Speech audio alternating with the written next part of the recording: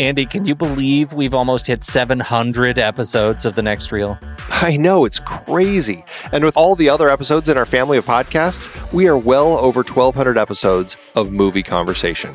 It's really pretty amazing that we've gotten to have these in-depth movie chats every week for over a decade now. And we couldn't have done it without our loyal community of film fans. Their support over the years has meant so much. For sure. That reminds me, we should give the merch store a shout out. Buying shirts from thenextreel.com/merch is a great way listeners can continue to support the show. Plus, they get to sport our great designs. Absolutely. I think sometimes folks forget we have a variety of shirts, mugs, phone cases, and more available. In fact, a great place to start is with a shirt sporting the Next Reel's logo. We also have that classic Fast Times Spicoli Surf School tee, or the weirdly popular Rusty's European Tour shirt. The one from National Lampoon's European Vacation. Why is that so popular? Search me, but we have sold a ridiculous number of those. I guess there are a lot of Rustys taking trips to Europe? We're always adding new designs based on movies we've covered, like our brand new design for a streetcar named Desire, featuring a streetcar named Desire. So if you want to rep your love of TNR and films, head to thenextreel.com/merch. Every purchase helps us continue to have these weekly in-depth conversations. So visit thenextreel.com/merch today. And as always, thanks for listening and being a part of the Next Reel community. We've got lots more great movie chats coming your way. It is hard to believe that we have been having in-depth weekly conversations about movies since 2011. So many great conversations over the years about so many great movies. And some stinkers. Well, true. But you know, producing this show week after week requires a ton of work behind the scenes. If you'd like to help support our efforts, one easy way is by using our Originals page when shopping for books and movies that we've covered. Just visit thenextreel.com/originals. Your purchases made through our links give us a small commission at no extra cost to you and allow us to keep having these great discussions. In Season 3, we covered even more great adaptations like The Night of the Hunter and It Happened One Night, both part of our Couples on the Run series. We talked about No Country for Old Men. The Coen brothers so rarely adapt someone else's work. We had some fun rom-com adaptations like About a Boy, based on the Nick Hornby novel, and Nick and Nora's Infinite Playlist, adapted from Rachel Cohn and David Levithan's book. In our terribly and naively named foreign language series, we discussed The Brilliant City of God and The Diving Bell and the Butterfly, which I won't ever be able to watch again, ever. But could you read the original memoir? I don't know, maybe? We had our Richard Dysart series with adaptations like The Day of the Locust and Being There. Plus, we had that fantastic interview with the man himself. The one where we had him sit on the floor? Because this chair was so squeaky. Good times. We did our first Tom Hanks series with Forrest Gump, adapted from Winston Groom's novel, plus Apollo 13, based on Lost Moon by Jim Lovell. And we did another year series looking at films from 1981, including Das Boot, Gallipoli, and Thief, all based on books. Listeners can dive deeper into all of these original stories and more at thenextreel.com/originals. Every book, play, movie, video game. You bet. We have talked about some video game adaptations as well. It doesn't matter the source, just follow the link. Every purchase supports the podcast. Check out the full list at thenextreel.com/originals and get reading, watching, performing, or playing today.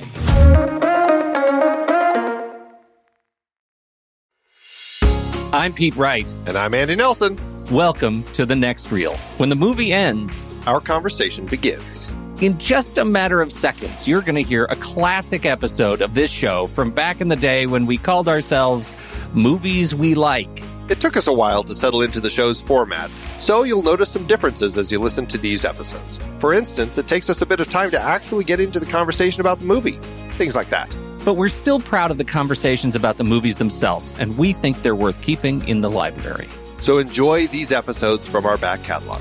And you can become part of our Discord community, learn more about the show, and find out how you can become a supporting member at thenextreel.com. So thank you, everybody, for downloading and listening to The Next Reel. We appreciate your time and attention, and we hope you enjoy the show.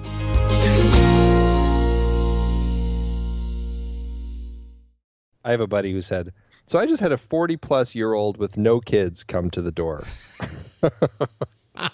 Trick or treating. That is awkward. That's awesome. You should know by that stage that it's time to stop. Well, see, here's the thing. We had a guy who was in that category, and his son, who was younger than my son, so he was, sub 7, and they were dressed up as matching horrifying axe murderers. Oh wow. Yeah. And they were doing it up. It was like full on Leatherface. And, with a sub 7-year-old. Yeah, it was not good parenting. Daddy, what is all the ketchup for? Did you do your thing? You did your whole thing? Mostly. I didn't have time to with put the bald contact? cap on. Did you do the contacts? I didn't because I figured with no bald cap, why bother with the contacts? Then what? Then all you were was a cowboy. I was the man in black. I was the man in black. I was completely in black. All right. So, So that's something. That is something. Although some guy said that I was Garth Brooks.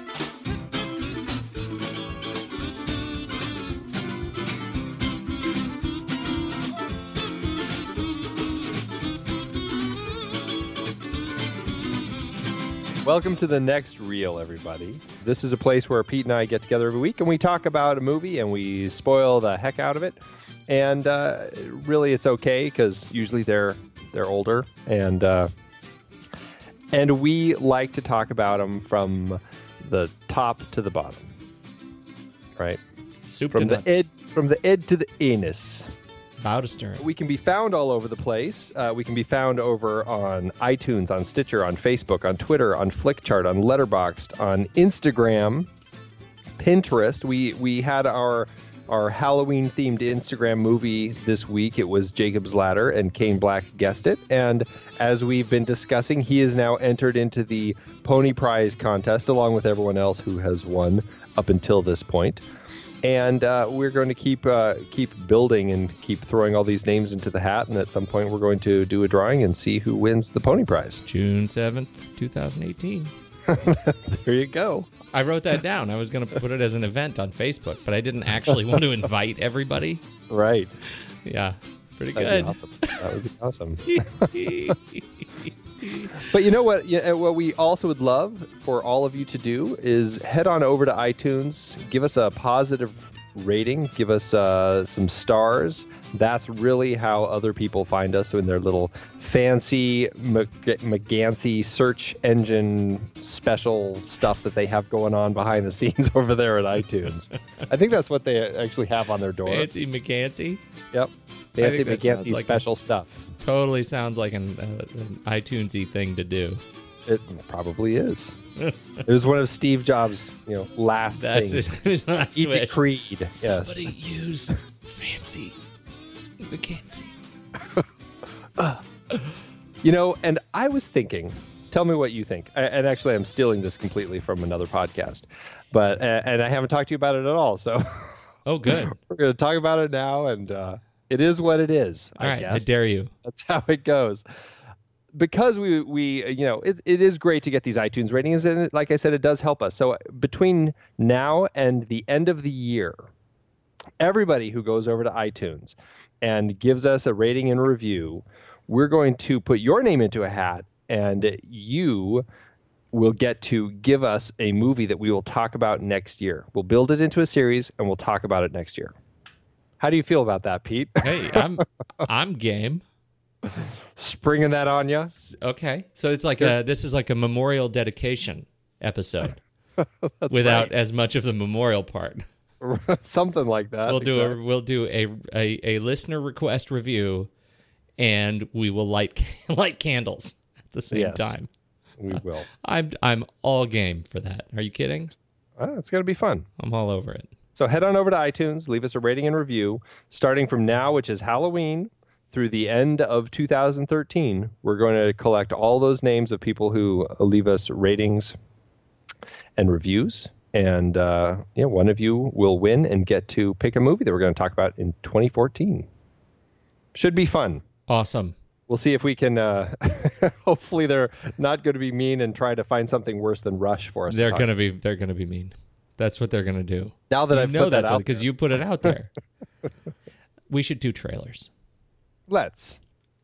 You go first. I'm going to go first. No, I'm going to go first because you're going to end on a high point, which is relevant to, the evening. Yes, that's what I'm saying. But the movie I'm doing is I'm going to follow your lead a little bit. And I am doing A Perfect Man.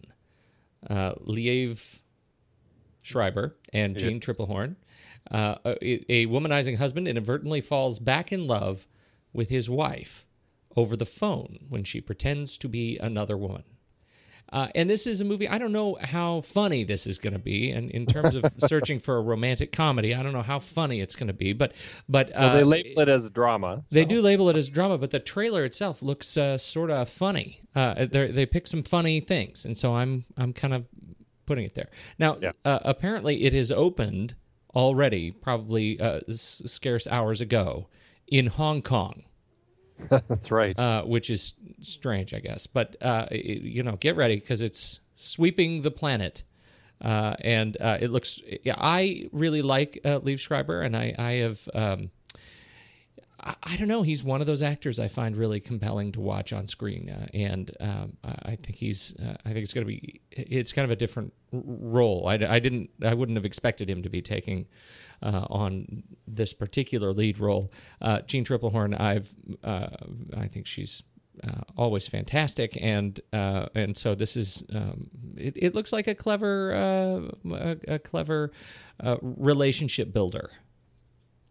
Yeah, there is something kind of sweet about it. It's kind of like goes from kind of creepy to sweet. I can't quite figure out the tone, but I think there is something really interesting about it. And you're right about Liev Schreiber. I think there's always been something about him that I find interesting to watch. He's kind of an interesting character actor that pops up in a lot of interesting films. And it's directed by Kees van Oostrum, who is, this is one of his very few director projects. In fact, I think this is his first theatrical feature film. He's mostly known as a cinematographer. He has 75 credits as cinematographer. Tons of stuff. So this is really one of the first chances he's had to direct an actual feature film. So it'd be interesting. It is, and I did want to mention Peter Elkoff is one of the screenwriters, credited screenwriters of this film, and he has, he's produced a lot of and written a lot of TV, and so he was big on Ugly Betty, did 6 Degrees. He's been around writing TV for a long time, and this is, as far as I can tell, his first screen credit, or his first feature credit. He did The Education of Charlie Banks. Oh, I totally missed that one. That's right. Yeah. That's right. Yeah. So anyhow, this looks like so this would be his second feature credit. Is what I meant to say. That's right. So it looks like it's one of those things I've been I didn't even know I was following Peter Elkoff, but this makes it even more interesting to me. Yeah. It's interesting between the two writers, Larry Brand and Elkoff.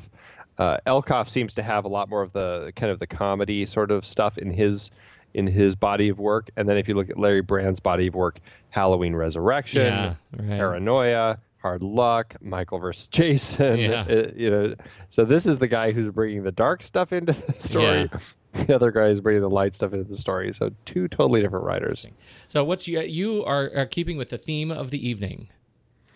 Yeah, trying to stick with the romantic comedies for this month. And, I was looking for something really just had a real comedic bent to it. That the romance, where there's a lot of romance, but I really wanted to find something that was just funny. That also involves barbed wire. Barbed wire. So I went right for Open Grave. The new film with Charlton Copley from District 9 and Elysium. It looks real. I really find stories, and I don't know if this is a subgenre that is worth putting on our lists, but a subgenre of stories about people who wake up with no recollection as to where they are or why they are where they are, and have to kind of figure it out. And yes. and there's not a lot of those, but like Open Grave looks that way. Don't make me bring out Cube. Oh, totally. One of my very favorite films. Despite the ending, which kind of fell apart. I mean, I loved the whole concept of Cube. It's Cube, just a Hypercube, really Cube cool... Zero. Forget it. I'm all over Cube. I guess so. I've only made it through the first one, but I absolutely I thought it was great. Well, maybe we'll do a Cube series. We should totally do. Believe me, they go downhill from Cube. Yeah, but we're doing. Right. Oh yes. And then another one that I liked quite a bit was Identity, which it wasn't quite the same sort of thing, but it did involve a bunch of people who end up in the middle of the night, in a rainy, stormy night, at this hotel, and they all have to figure out who's picking people off. It's not a loss of memory. Wait a minute, who was in that one? John Cusack. Oh yeah. No, I know that movie. Yeah, that's right. That was good. Yeah, it did what it set out to do, and I enjoyed it, and it was kind of fun. But Open Grave has that look. This is a story about a man who wakes up in the wilderness in a pit full of dead bodies with no memory, and must determine if the murderer is one of the strangers who rescued him, or if he himself is the killer. And then there's also, it seems like there's a whole bunch of like militarized sort of people coming in. Like, I don't really know. It looks like a totally strange story, and I really am curious about it. The two writers, Chris and Eddie Borey, really don't have many credits to their name. So I'm curious how this script came to be and where it came from. Gonzalo Lopez Gallego is directing it. He's the Spanish director who last directed Apollo 18, the I guess you could say kind of the big lost footage bomb that didn't do very well. But before that, everything he's done was from Spain. So there's something about this that really piques my curiosity. So I'm definitely looking forward to seeing Open Grave, which opens January 3rd. I'm going to take out Diane Court. Diane Court doesn't go out. She's a brain. Trapped in the body of a game show hostess. We don't want to see you get hurt. I want to get hurt. So it's Lloyd, and let's go out. Oh, thanks, but I'm busy. So you're monumentally busy? Well, not monumentally. Hi, Lloyd Dalmas. I'm an athlete, so I rarely drink. Kickboxing. You heard of kickboxing? Sport of the future? I can see by your face, no. My point is you can relax because your daughter will be safe with me for the next 7 to 8 hours, sir. Hi.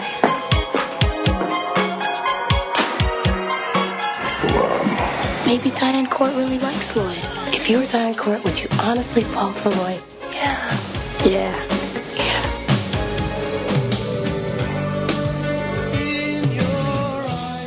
All right, Andy. So, say anything. 1989. How old were you in 1989? Go ahead. 16. I was 15 when the movie came out. 15? April 14th, 1989 is when the movie was released. How are you 15? I guess that's possibly true. It's definitely true. I guess I was 16. Yeah. Okay. Well, that's the thing, and that's so. How did this movie hit you after so many years?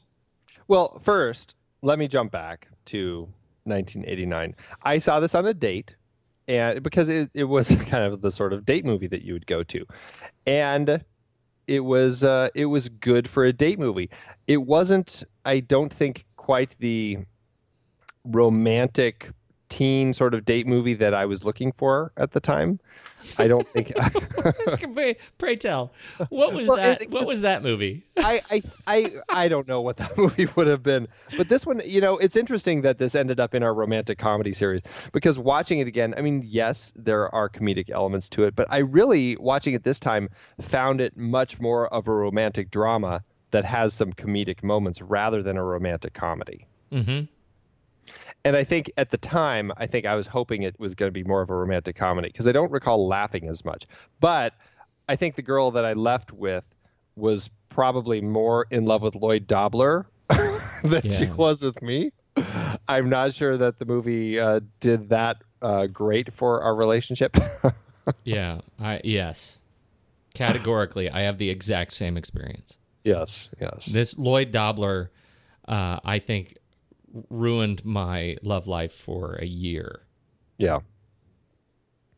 And I started wearing a trench coat because of this movie. I did, and it was not a good trench coat. It was not a Lloyd Dobler trench coat.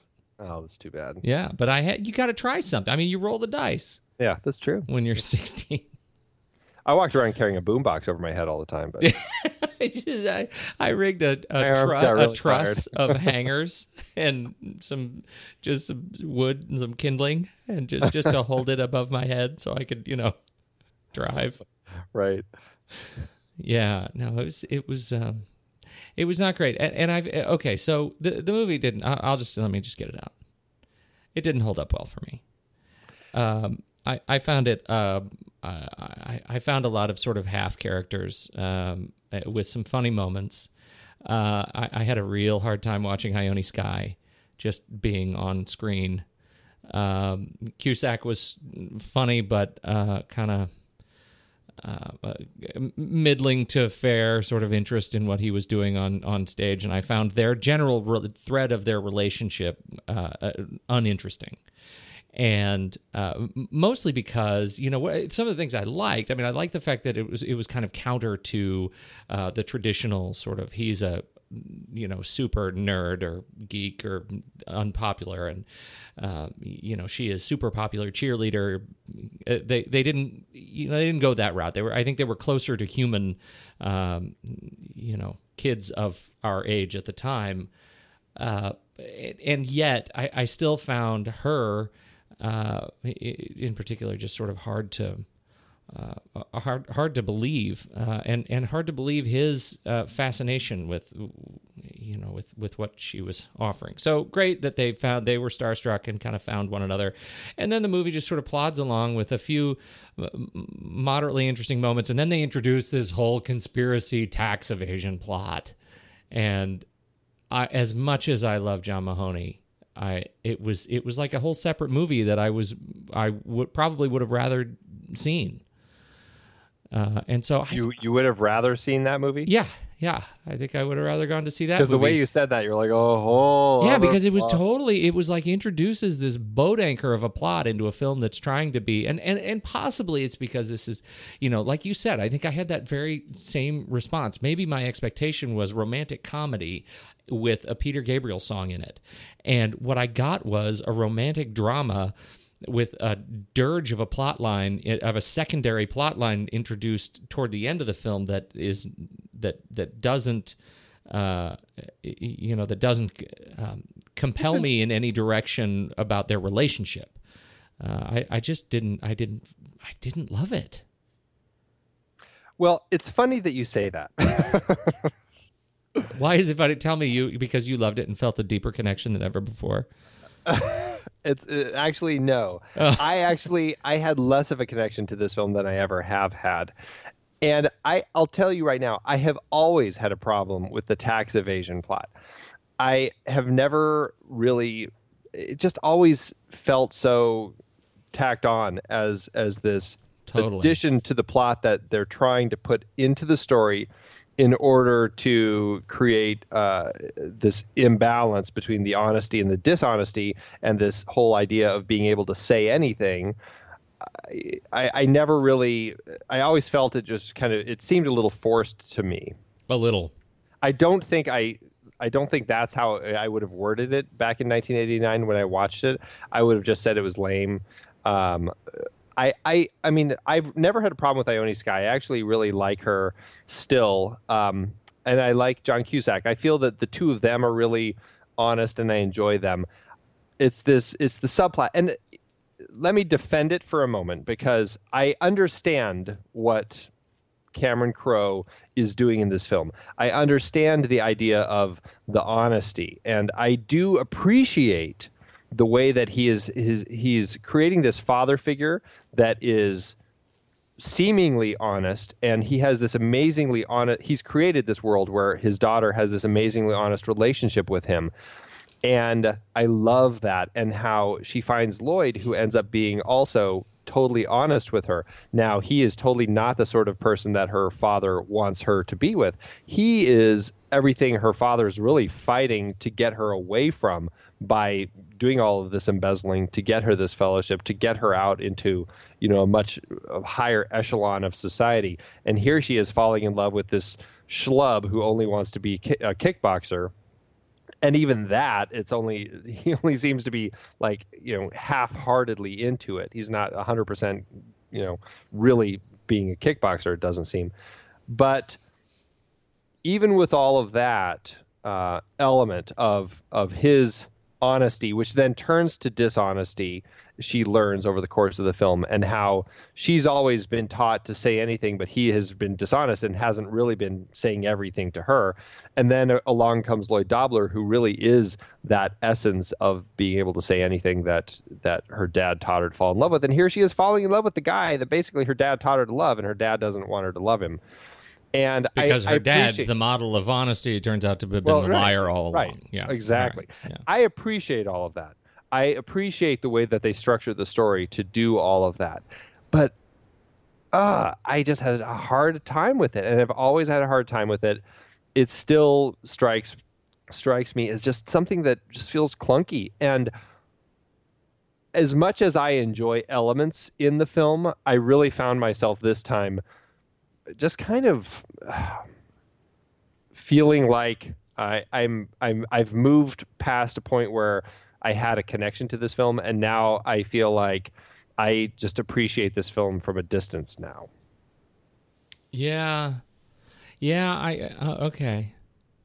And I'm with you. Structurally, I can appreciate what Cameron Crowe was going through, and there are some of the formulaic bits that I think are nice. I like it when he's teaching her to drive. Like, there's some really sort of nice, warm moments. I like the gag with the pen. Yeah. That in particular is there's this nice sequence where Dad says, you got to give him a pen. She says, I would never in a million years give him a pen. She gives him a pen. His look on his face is, that you should never in a million years have given me a pen. So she gives Dad the pen in the end when he's in prison. And it's like that nice little circle of life of the pen, which I think is a really nice... It's something that I keep coming back to as a bit of kind of weird warmth in the film, even though his dad is, or her dad is actually in prison. What do you think about him going to England? The whole, where do you stand on the whole fellowship? Like, do you find that a compelling sort of motivator? I don't have any problem with that. It fits the character. It fits kind of what he was trying to do for her. I have no problem with the fellowship. She's the valedictorian. It makes sense for her to be the sort of person who's granted something like that. It doesn't bother me at all.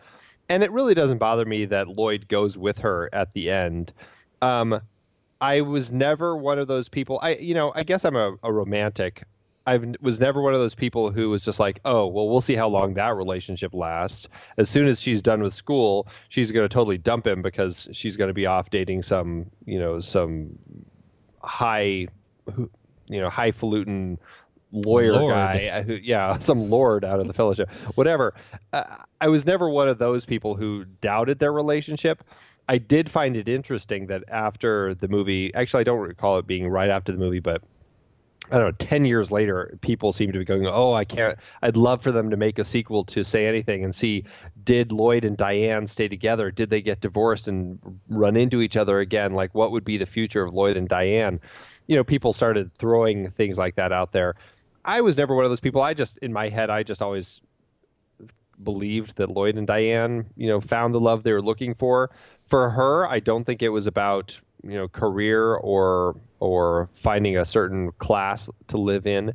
It was all about finding a person who she could say anything with, and she found it in Lloyd. And I don't know. Of course, it may change when he's not bringing home the dollars, and who knows. Well, that's I guess that's part of my problem with it. That I recognize that as a genre film, I can't come up with a better way to end it, right? I mean, the challenge that I have is that I don't like that he went with her. I don't like his motivation.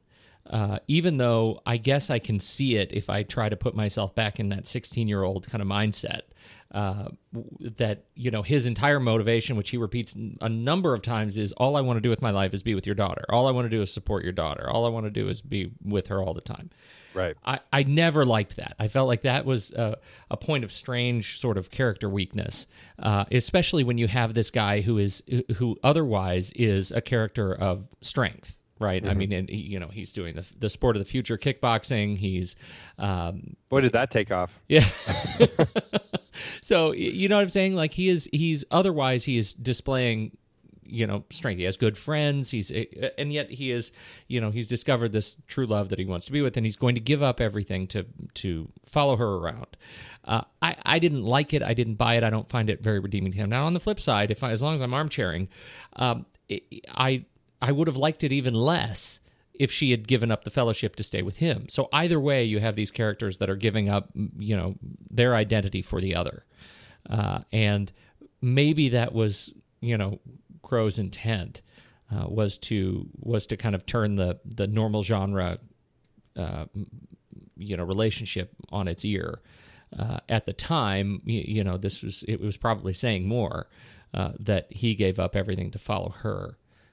When, you know, that was right about when we started hearing a lot of the complaint structurally that, oh gosh, why does the woman always give up, you know, everything? When you go back in film history, you look at you know, it's the movies that stand out when the gender balance is turned around. And so that's, you know, I get that. And yet I don't find it redeeming for either one of those characters. Well, the relationship did strike me more this time watching, because in my head what I was doing is I was like, who was Lloyd in my high school? Who was Diane in my high school? Can I imagine those two people ever getting together? Can I imagine her going off to England and him just dragging along with her? Yeah. And everything being totally fine with that. And trying to picture who those people were and how disparate they were, and just trying to see if it would actually work. Could you come up with any of them? I can picture who the people are. I just can't imagine it ever working. Yes. Well, fine. I get, you know, we went to obviously different high schools. My high school was very small, and so I didn't have very many people to choose from in my mental model of say anything. Yeah. But there were, you know, mine was, oh man, there's these two guys, they're in a band.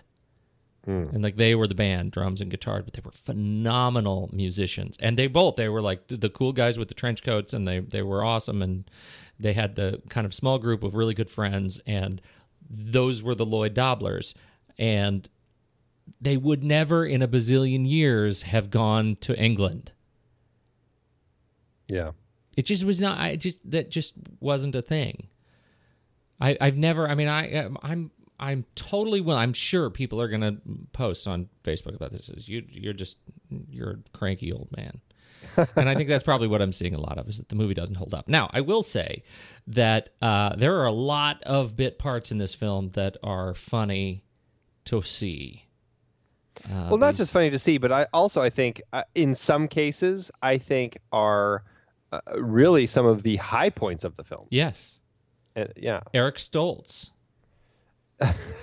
Eric Stoltz, who, now this is an interesting tidbit of information. Eric Stoltz was great as the big 22-year-old hosting this giant end of the school year party, which, does it strike you strange that the students were all there and the teachers were there? Baby Does that Newirth, strike you yeah. weird? Yeah, that I thought was very weird. And in one of the deleted scenes, I'm going to forget his name. He's Homer Simpson. Dan Castellaneta. Dan Castellaneta is there. He's, kind of hitting on Diane. Yeah, that was not. Oh my goodness, strange. Not I good. can't imagine going to a party with my teachers when I was in high school. That just seems. Well, especially right. A party like a keg party where they're like putting their keys in the key bag. Like that was never a thing. I know. Yeah. But back to Eric Stoltz. Not only did he play this little role in the film, he also worked as a PA on the film. A PA is a production assistant. They're kind of the low-level gopher on the totem pole in the world of films, usually kind of the people who are just breaking in. he worked as a PA because he told them, he says, I want to get the full experience from all sides. And John Cusack, he'd keep going up to John Cusack saying, can I get you a coffee, Mr. Cusack? And John is like, come on, what are you doing, man? He's just like, I'm just trying to learn. And so he was seriously working as a PA on this film. I think that is pretty awesome. That is so method. I loved seeing Philip Baker Hall. He was great in his brief bit. I forgot he was in this. Yeah, me too. China Phillips. Yeah, that was a weird one. The one that hit me out, because I remembered a lot of the faces, but the one that I didn't remember at all is actually in my favorite scene. Likely for me, certainly the most quotable scene in the sequence is the outside the choke and puke, whatever it is, the 7-Eleven, where the gas and sip. Can you? Here's one for you. Can you name the reference of the choke and puke? No. Okay, we'll catch up with you next week. I'll give you the answer. Okay. See if somebody can guess that quote on Instagram. I'm going to start posting my own pictures. We're just going to start messing with people. I would say that it was Jeremy Piven. I knew that's what you were going to say. Totally out of left field, seeing that guy. Totally out of left field. Yeah, it was nice seeing him popping up in this. I had forgotten he was in it too. Oh, totally. So there are. I mean, this is. Gosh, is there anybody else? Lauren Dean. Lauren Dean, who's great as Joe. I completely yeah. forgot he was Joe. I only remember him from Gattaca and from Apollo 13. Those are the films that, for some reason, I always picture him in. Oh, Enemy of the State. Well, yeah, an Enemy of the State. I completely forgot that he was Joe, which is like such a great pivotal kind of character in Lily Taylor's life. And I absolutely love the whole Lily Taylor Joe thing. That to me is one of my favorite things in this film. It is, the songs that she's written for him. That's another one that's. So those are some bits in this film that are, and as you said, I mean, those are highlights of the film. And let me rattle off a few other names real quick. Yes, because I find it interesting, especially because, and it makes sense because Cameron Crowe is such a film director who is tapped into the world of music. He's done a couple of music documentaries. He was married to Nancy Wilson for a while. Jason Gould is the guy who can't figure out where his house is. Yes. He's Barbra Streisand's son. Yes. Also, the sister of David Lee Roth is one of the girls who asks Diane if she'll sign her yearbook.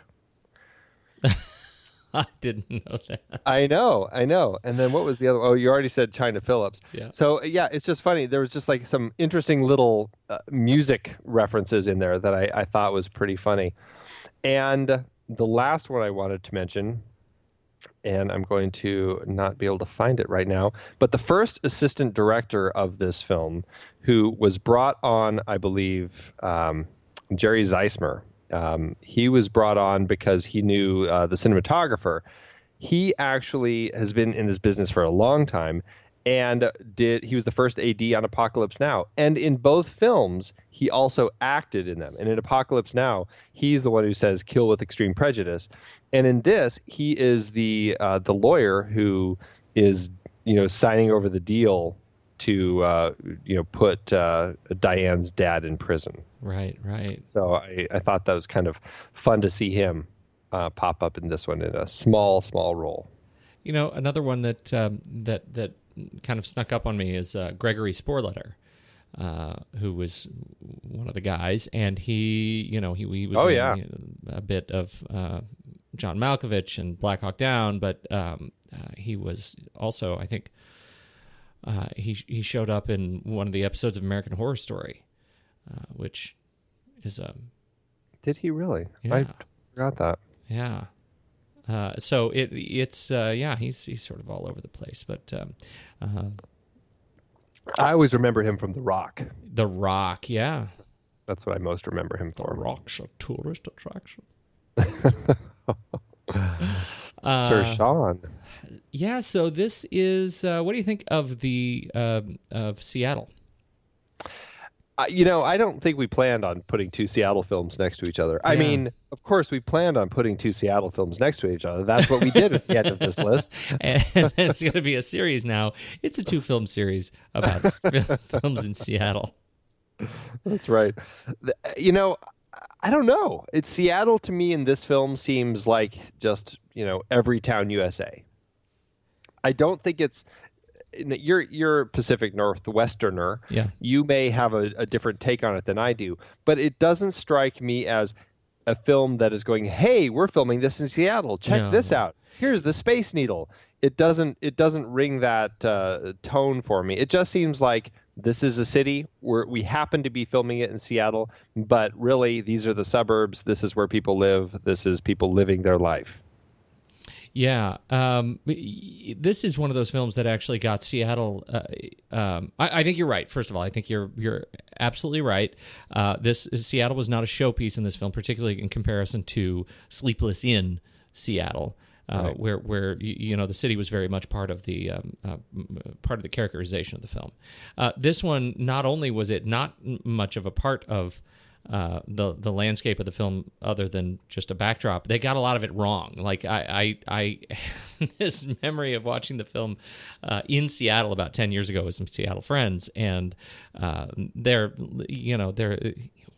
I don't know what it is with Seattle people, but they're really protective of the interpretation of their city, and this is just wrong. Like there were the number of times you hear people, it's like a drinking game. It's like you can't get there from here. You can't where they're going from where they are. You can't get there.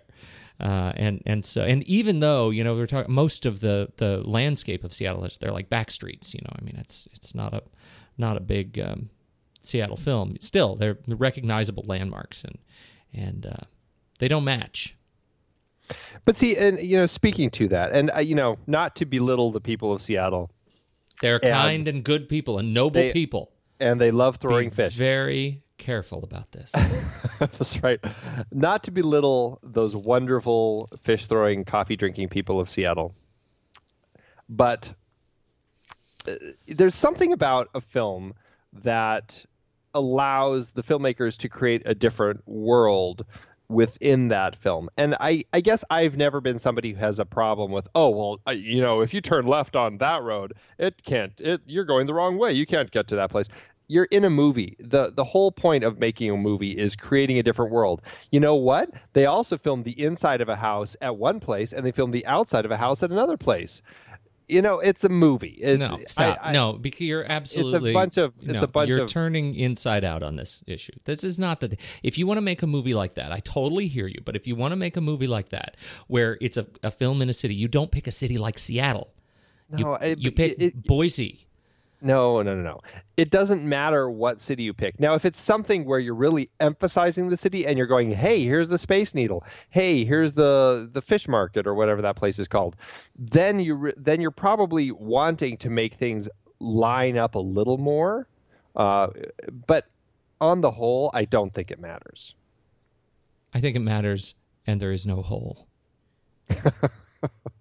It matters sometimes. And I think in this case, you set a movie in Seattle, there are certain expectations. Seattle is a city of expectations. Yeah. Well, apparently those what do you call them? Seattleians? Oh my God. Seattleians? You just Seattleites? Yes. You Seattle-ians? Is that what you called them? They're Seattle-icious. I don't know.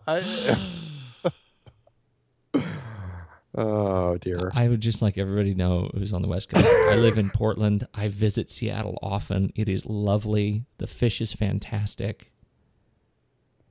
Andy doesn't know what he is talking about.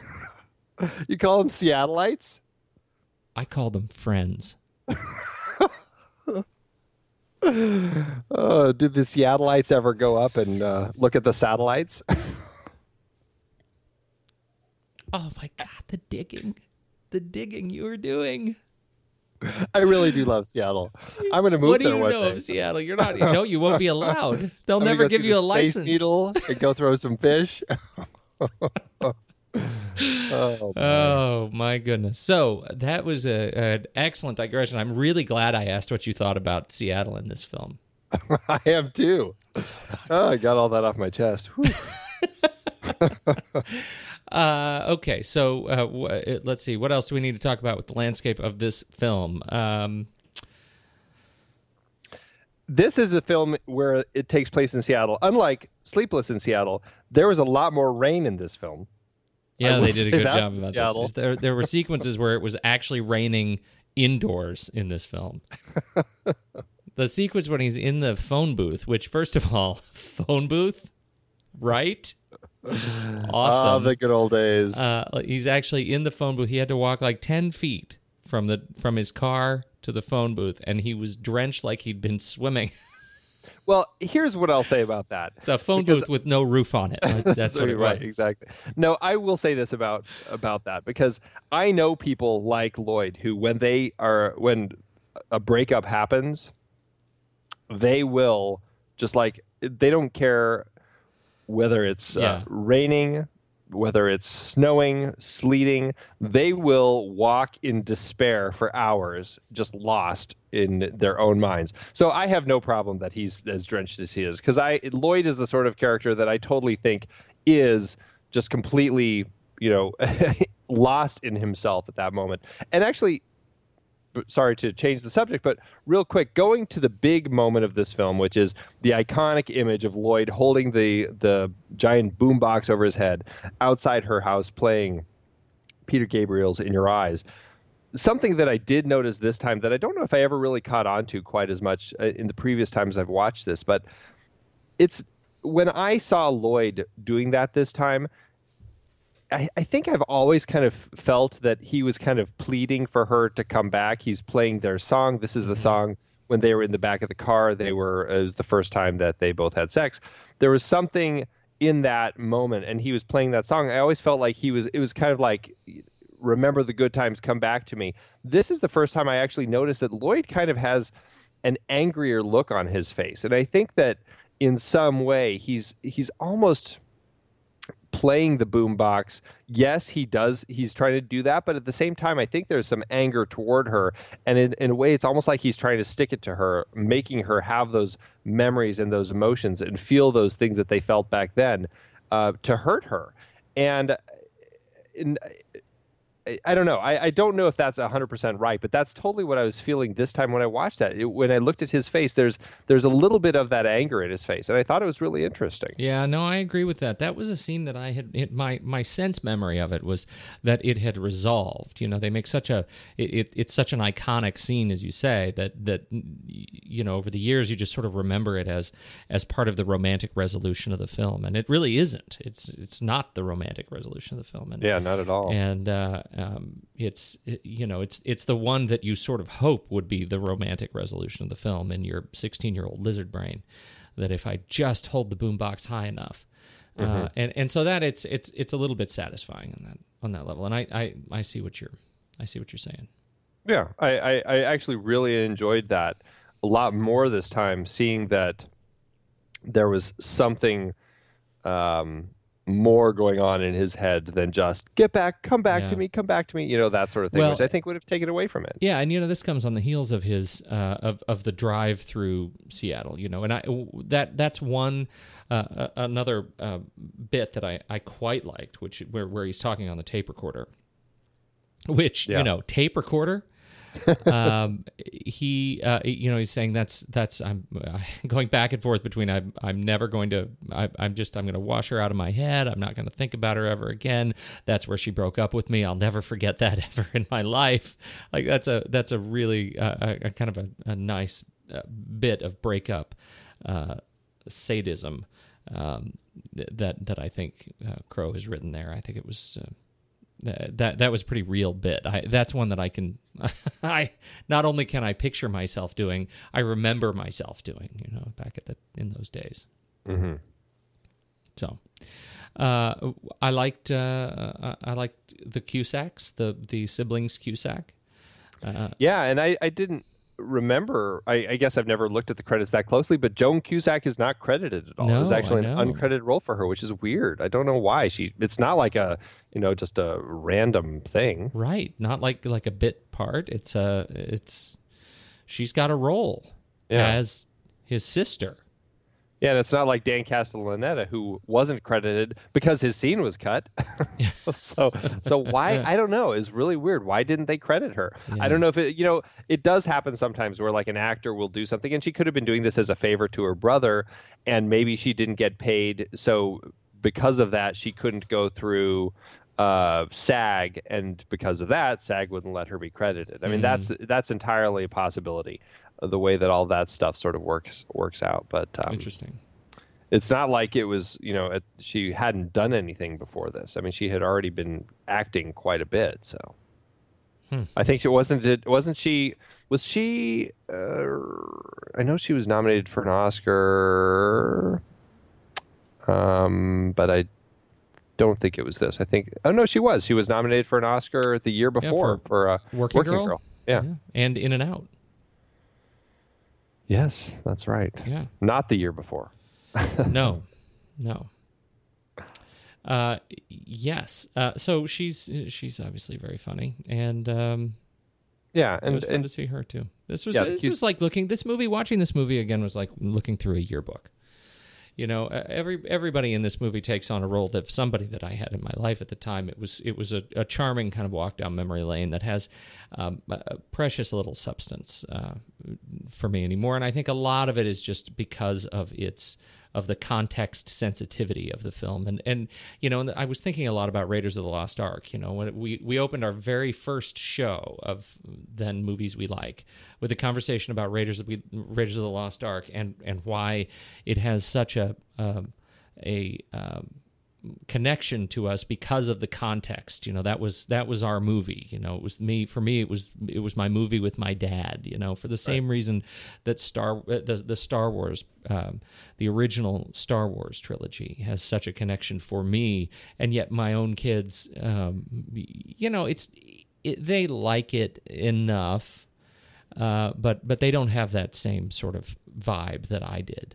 And this movie, I think I went into it hopeful that it was going to be that sort of experience, but it just wasn't. And I think it's because that time in my life was just, like for many of us, I think it was just awkward and ultimately pretty forgettable.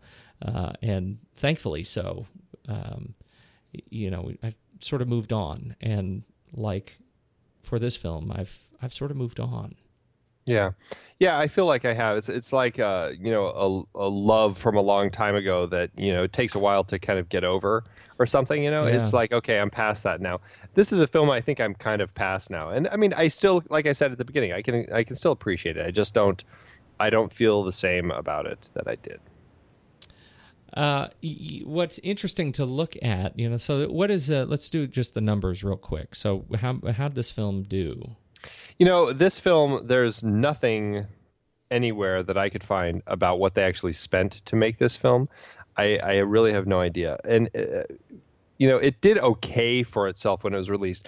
Interestingly, this was a film that the studio, when they made this film, they didn't know what to do with it because it is kind of this mix of genres. It's not really quite a romantic comedy. It's not quite just a straight up dramedy. Or a drama film. It's not a teen film. It's not an adult film.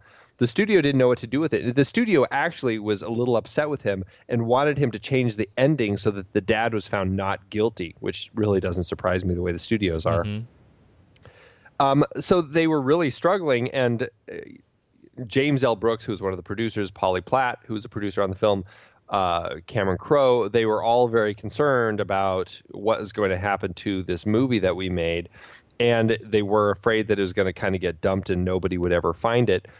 It ended up getting a great notice from Siskel and Ebert. They both totally loved it, and Pauline Kael loved it. And the critic reviews all started coming in, and they all loved it. And that helped it find its audience. Because of those reviews, the studio's like, oh, okay, this isn't a film that doesn't have a genre. We're okay releasing this. And so the studio actually did put it out there, and it did pretty well for itself. Like I said, I don't know what it cost to make, but it did okay. It almost made $21 million domestically. Internationally, it's almost not even worth mentioning. It really didn't do well internationally. It didn't even break $1 million internationally. Adjusted total gross, this was 1989. So adjusted, it almost made $40 million total in today's dollars. So, it didn't do too bad for itself. I'm guessing that it made a profit, and it certainly is one of those films that has since found its audience on video, on DVD and Blu-ray, streaming. That's really where the film has found its lasting audience. It was released in an unbelievable year for movies. Yeah. The highest grossing movies in 1989, Indiana Jones and the Last Crusade, Batman, Back to the Future Part 2, Look Who's Talking, Dead Poet Society, Lethal Weapon 2, Honey, I Shrunk the Kids, Ghostbusters 2, The Little Mermaid, Born on the 4th of July for the top 10, but it was a Bond year. We had License to Kill, Driving Miss Daisy. We had Black Rain, Michael Douglas, Steel Magnolias, The Abyss, please. Yeah. It was a good year. It was a good year for memorable films, and so this, it was a tight field. It was, but yeah. That being said, I mean, it's still a film I saw that year. It's a film I remember, and even though I don't love it as much as I did back then, I think that I will always still have kind of a memory of it that I cherish.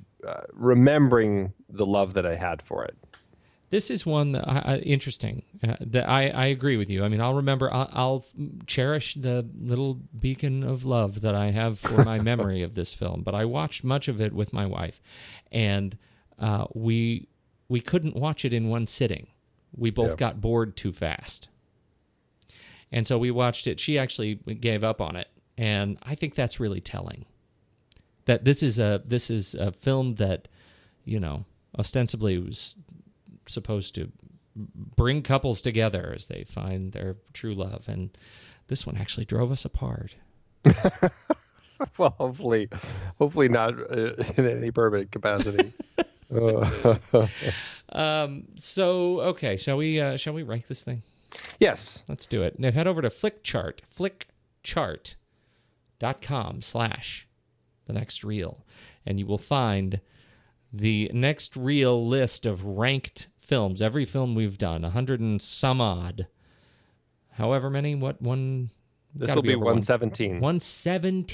117 films we have reviewed and ranked on this show, and so you can find the list. You can see how your ranking relates to ours. Make sure to friend us over there, and we'll friend you right back and compare lists, and that's what we do.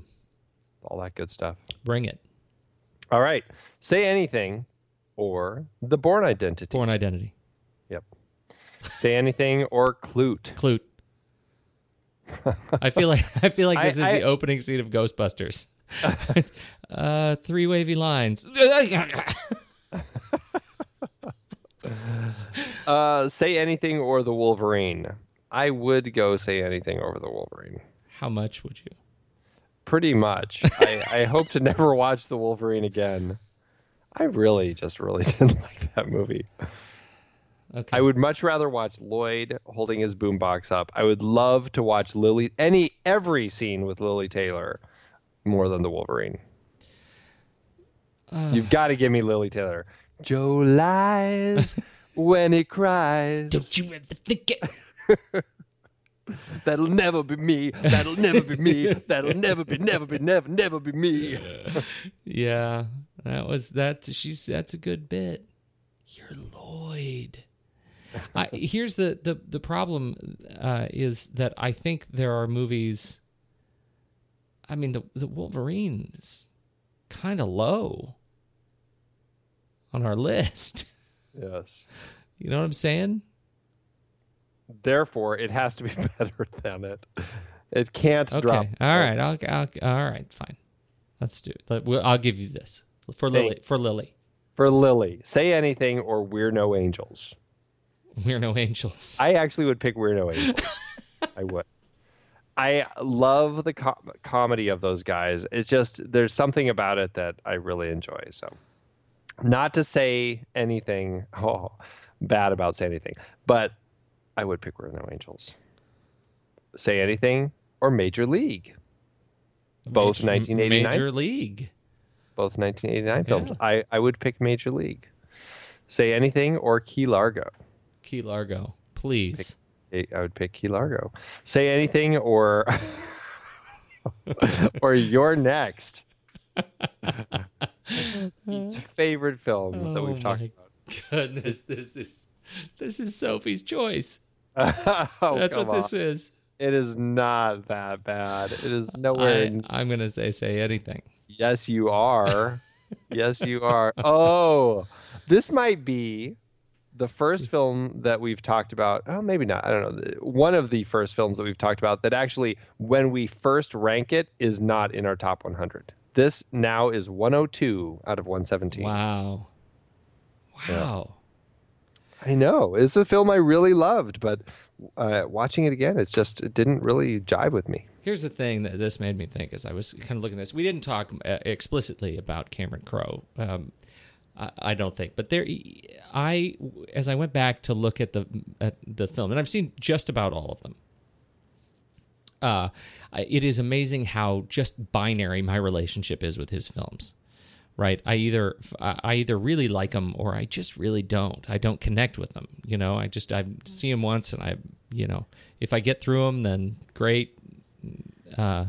Otherwise, I just sort of move on. And I get the feeling that some of our kindred spirits are like that as well. You hear, the Goodly Sarmento's response to Almost Famous, and we feel like we should have a gurney present.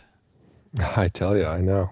I love Almost Famous. I love Jerry Maguire. Yes. Yeah, those two. But you bring out, We Bought a Zoo and Vanilla Sky, and I'll be honest, I haven't seen either of those. I haven't seen any of his documentaries. I think it's safe to say that Say Anything was in my 3 that I really liked of his, and now I'd say it's in the middle ground where Singles hangs. Yeah. Vanilla Sky is one I absolutely just hate.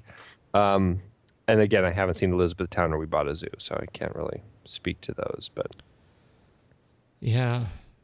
So it makes me not want to watch Almost Famous or Jerry Maguire again. Seeing this movie.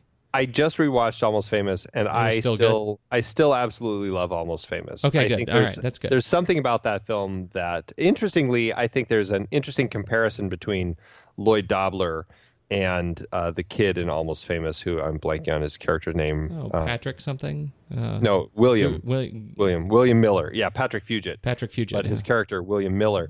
Yeah. There's an interesting comparison between the two in the fact that they both have this optimistic zest for life. They both fall for these kind of unattainable women. And it's almost, there's an interesting kindred spirit between the two films. But watching Almost Famous again, it really holds up for me. I really connected with that film. I love the film. And I just felt like, I think it, that and Jerry Maguire, I think, are really just great films. And I just Say Anything. It's his first film. It's Cameron Crowe's first film, and it felt a little sloppier this time. I just think the clunkiness of those two plots, they just don't jive for me. Yep. So I'm with you. Yeah. All right, where do we go from here? We're finished. This is it, right? Put a fork in it.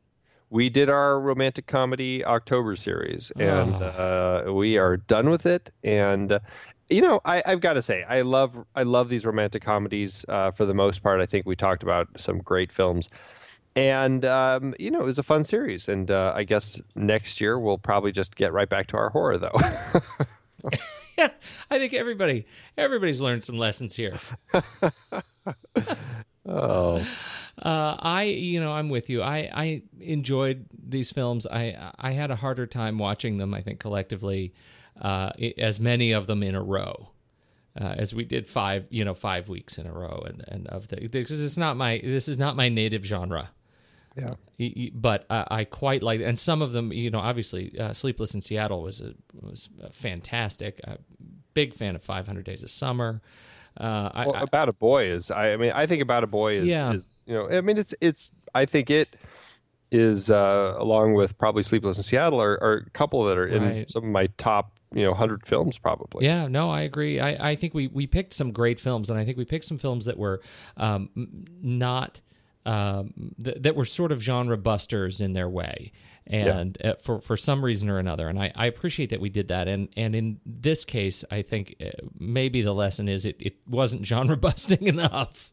Yeah. Well, to that point, though, I will say it was genre busting in the fact that it wasn't an out and out teen romantic comedy. Yeah. It actually I will give them credit. He really made it a much more real world dramatic story that I guess maybe people weren't expecting to see. No, and I said, as I said before, I felt like these characters were about as human of the high school graduate cast as I've seen.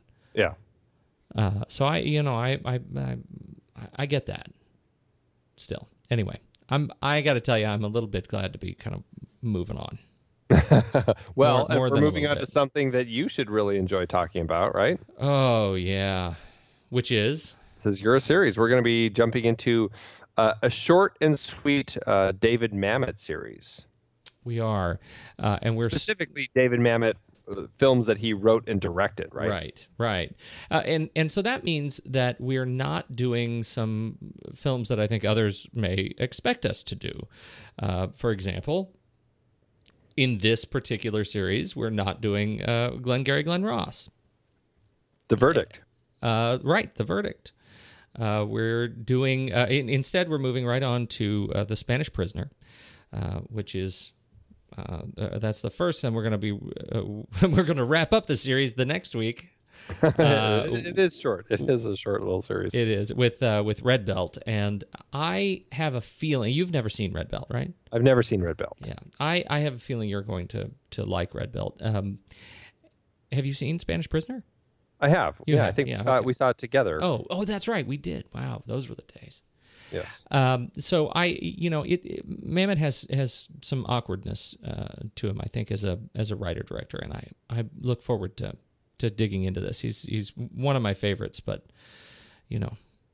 I recognize that I may be in an island. I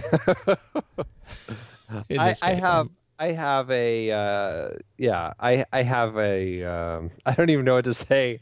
I have a relationship with David Mamet films that I don't always understand. The interesting thing about David Mamet, and then we'll save the rest of it for next week, is that no, we're going to save it for next week. I don't want to spoil it. Okay. I'm going to just save it. I'm not going to say any more. I'm excited about it, and so this will be. I think the films, the other films, we have places for them in other series. So David Mamet will show up again. Some of the bigger classics. We've got some other series brewing that'll fit those in. So that's where we are. Yeah, fantastic. Hey, good talk, man. Good series. Indeed. Yeah. I gotta go nurse a wicked sugar hangover. Nurse it with some pixie sticks. Hair of the dog, my friend. Hair of the dog.